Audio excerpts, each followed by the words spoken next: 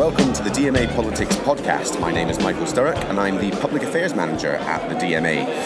I'm recording another of our special episodes because I'm sitting in the conference centre just outside Aberdeen at the SNP conference.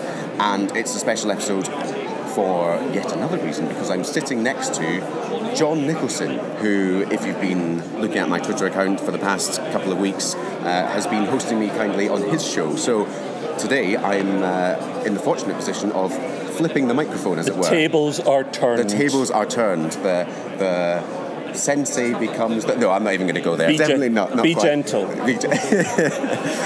No, John, you are, a party stalwart, of course, and you've been not only an MP for the SNP between 2015 and 2017, you have been a broadcaster and journalist for a number of years on the couch on the BBC and ITV and elsewhere, and of course on Top Radio at the moment, where I've had the pleasure of tuning into or talking to every week.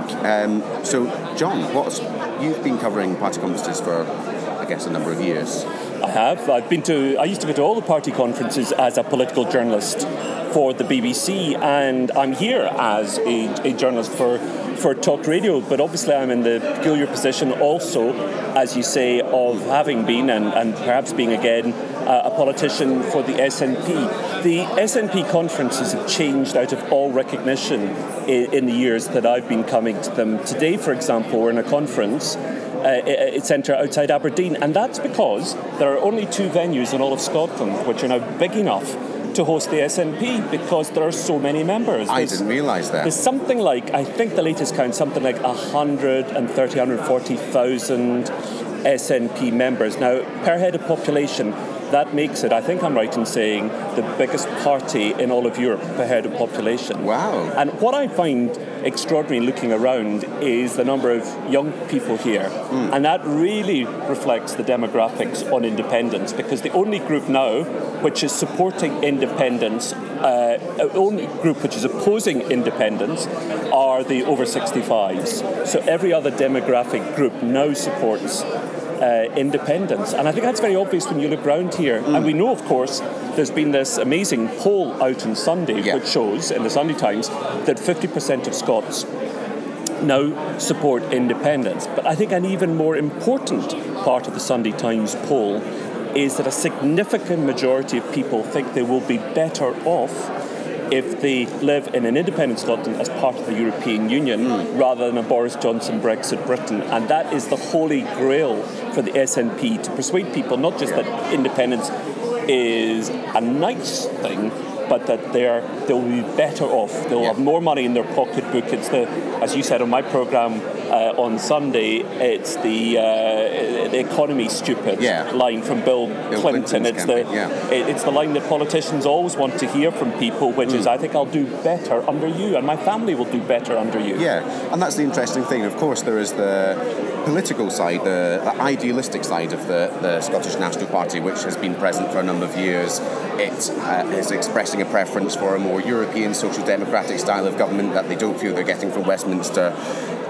But as you say, when you bring in this element, which you could say that they lost on, well, that was the reason that they lost in 2014. Not enough people were convinced about the economic arguments, but when you bring that in combination with this consensus on the political ideals, then that's quite a winning formula. Yes, Brexit is a game changer.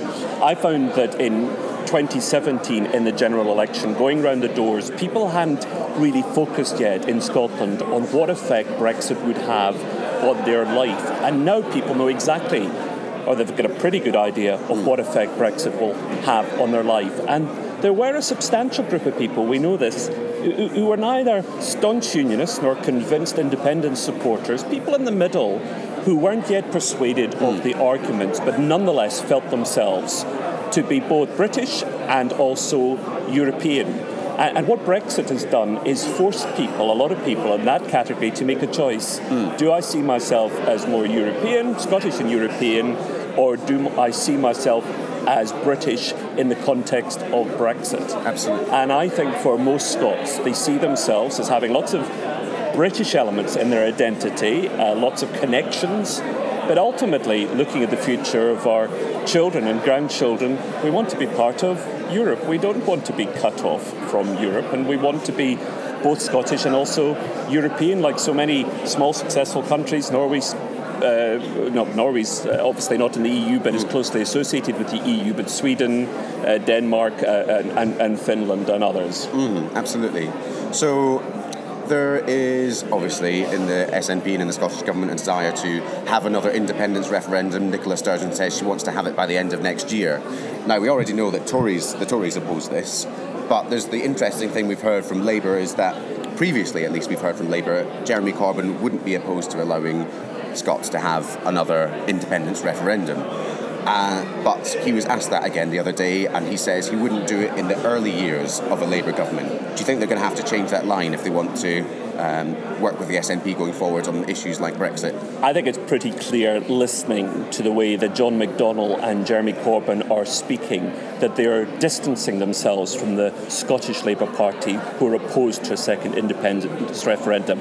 They're talking about accepting the need for a second independence referendum, but just debating the timing of it. They're not going to be in control of the timing, ultimately. They want, I suppose, to do some kind of deal with the SNP. And I don't think there would ever be a deal that would involve, for example, coalition, and perhaps not even confidence and supply. I think the deal might be something much more informal, which is, we'll help you get through progressive legislation, because the SNP is certainly as progressive, and I would argue more progressive than the Labour Party. But in return, you'll also have to do something for us, which is acknowledge our right to decide our own future. And if we have a mandate, as we will have, and as we do have now, for a second independence referendum, you cannot thwart it. So, coming up in it must be the near future, we're going to inevitably have a general election for which you are a candidate in Ochil and South Perthshire. Do you think that the SNP is going to win more seats than it has just now? There's all the talk of the SNP wiping the floor, but when you talk things up, there's anything that is less than a huge majority is seen as a loss. So what do you think is the likely output? The traditional politician's answer to this question is we're taking nothing for granted. Right. That's what you're taught at politician school. But I think the truth is clear on the doorsteps. People in 2017 had forgotten what the Tories were like, the Scottish Tories. They were new, they were novel, they had a smiley new leader who was openly gay and liked to ride buffaloes. And it was all kind of strange and new and refreshing, and people thought, well, we'll take a punt on all of this. And what they actually got was a lot of very anonymous Boris Johnson yes men. And I think a lot of people have been enormously disappointed. These were not folk who were down in Westminster championing Scotland's corner. What they were doing was they were trying to sell Westminster's message in their constituencies north of the border, and we know that the vast majority of Scottish Tories don't support Brexit. So the party has set itself up in opposition to its own members. I think from all the soundings I get, and we know this is what the Tories privately think themselves, that they're going to lose the vast majority of their seats. I suspect Labour will be down to just one seat, if that. So I think it will be. I think it will be a good night for the SNP. And you've had some time out from campaigning. Are you looking forward to going back into it, or is it something that is? Well, it must just be exhausting. You certainly need energy to campaign, but it's very good fun. I like people. I like meeting people. I like going around the doors. And I quite like debating political opponents as well. So I'm very much looking forward to Luke Graham, who's my opponent in Ochil and Perthshire, agreeing to do a whole series of debates around the constituency with me, because this is a guy who was originally strongly opposed to Brexit, then supported Brexit, providing it involved membership of the single market, and now supports the suspension of Parliament and also a hard Brexit. So I'm really keen for him to tell me why he's done this abrupt volte-face in the course of 18 months. One can only feel that career prospects may have been a motivation, but would that be disappointing? Or perhaps he's just had some sort of extraordinary conversion to the merits of a hard Brexit after half an hour with Boris Johnson at number 10? Well, we'll see. I couldn't possibly comment from a political perspective, but if Luke Graham is listening, I'd be very happy to interview him and hear his views on the subject as well. Now, of course, we have been bigging up the SNP, or rather, you've been bigging up the SNP for the past few minutes. I thought I'd just been descriptive. Oh, right. Okay, of course. There have been a few mumblings, a few voices of discontent amongst the SNP delegates at the conference so far. The very opening of the conference saw a small group of campaigners trying to suggest a plan B for independence, for what they thought would be, I suppose, a quicker path to independence, rather than this route Nicola Sturgeon wants to go down, to be a very legal and very sort of sticking to the process. They wanted to be a bit more radical with it and get independence by any means necessary. Is that something that you think is a growing opinion in the party, or is this a kind of impatient wing that just needs to calm itself? Well, some of your listeners may not be aware that the way that we are required to get independence is by applying for what's called a Section 30 order. So in other words, we have got to ask the permission of Westminster in order to hold a referendum. I'll just say in parenthesis, can you imagine if Brexiteers had been required to go to Brussels and ask the permission of Brussels to hold a referendum in Brexit? They'd have needed artificial resuscitation, but nonetheless they don't seem to see any difficulty whatsoever in Scotland, which is meant to be a full and equal member, being required to ask for permission. But I'll park that thought there. That is something, the process that we went through in 2014.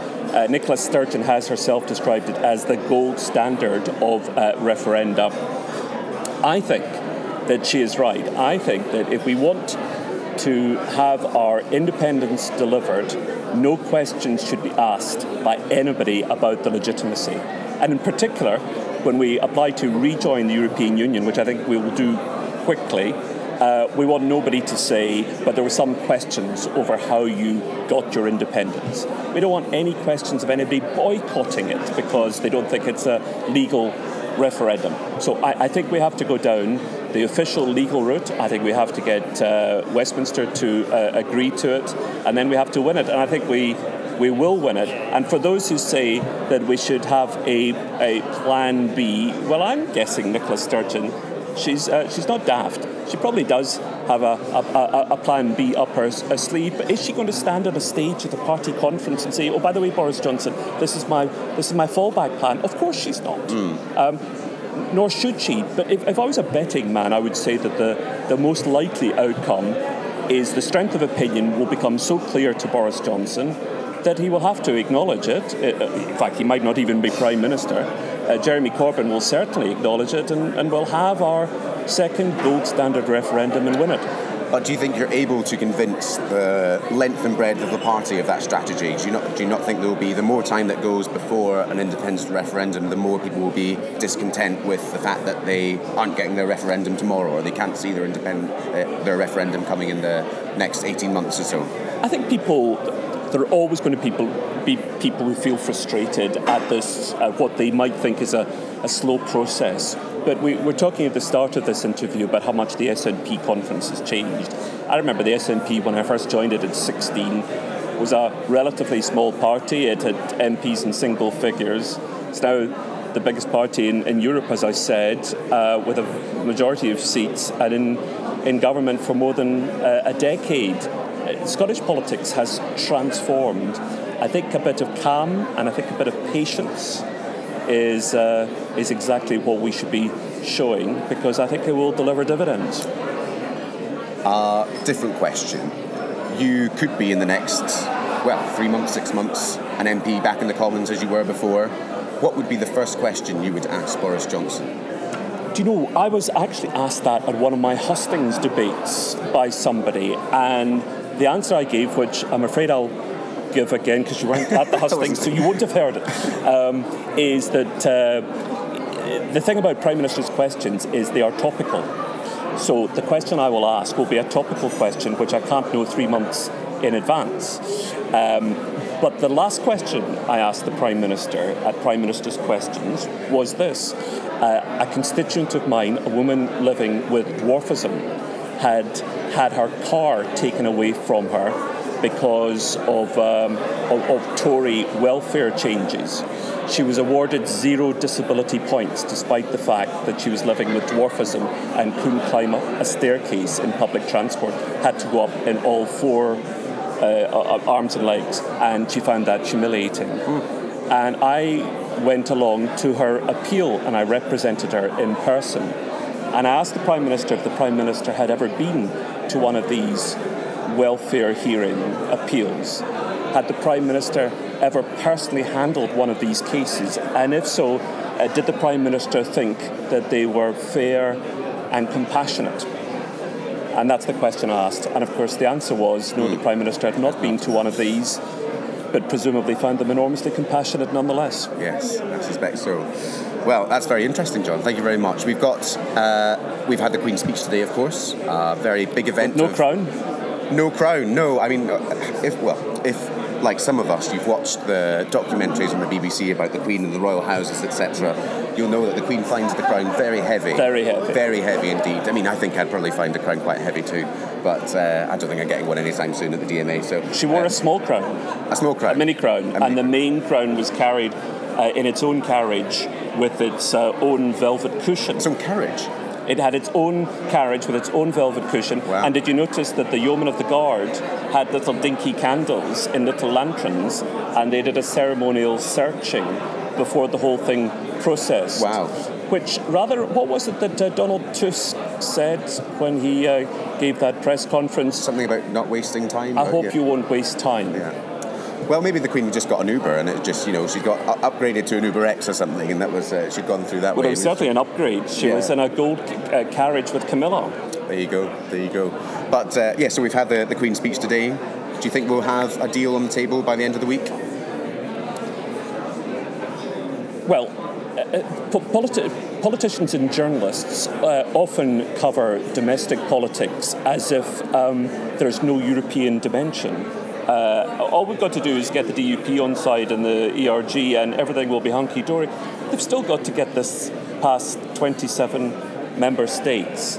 And unless there's an almighty fudge, I cannot see what Boris Johnson is going to get that is any different from what Theresa May got. I mean, they're talking about a border in the Irish Sea. That all sounds a bit familiar, a border between Great Britain and Northern Ireland.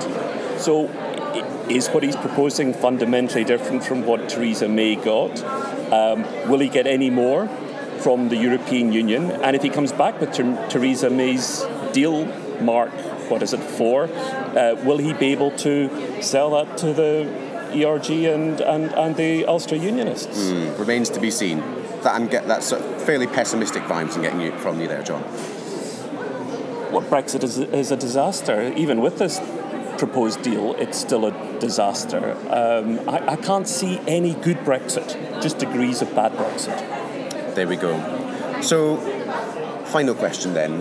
If you do become an MP, before you were on the Digital Culture, Media and Sport Committee, will you automatically be put back onto that committee, or how does it work? Do you have to go through some election process? I have to be given a job by the group leader. I see. So the group leader will decide what, if any, position I get. And which one would you like? Bearing in mind that you are on a podcast to which the DCMS committee has direct oversight and implications to many of the people listening. I serve at the party's pleasure. Right, okay. And with that, John, I think we'll leave it there. Thank you very much for being on the podcast, and of course, thank you very much for having me on your show for the past 5 or 6 weeks, and we look forward to catching up with you soon. Thank you very much for listening. As ever, if you have any questions, please do not hesitate to get in touch. My email is michael.sturrock@dma.org.uk. You can find us on Twitter as well. My handle is @MichaelSturrock. If you want to ask John any questions, of course, please do ask away. John, what's your Twitter handle? @Mr. John Nicholson, no H in Nicholson. No H in Nicholson, there you go. And of course you can use the hashtag DMAPolPod, which I had to explain last week is not a collaboration between the DMA and the deceased Cambodian dictator. It is the DMA PolPod with a D at the end. Politics podcast, fantastic. Anyway, yes, as I say, any questions, get in touch, and look forward to hearing from you soon. Thanks very much.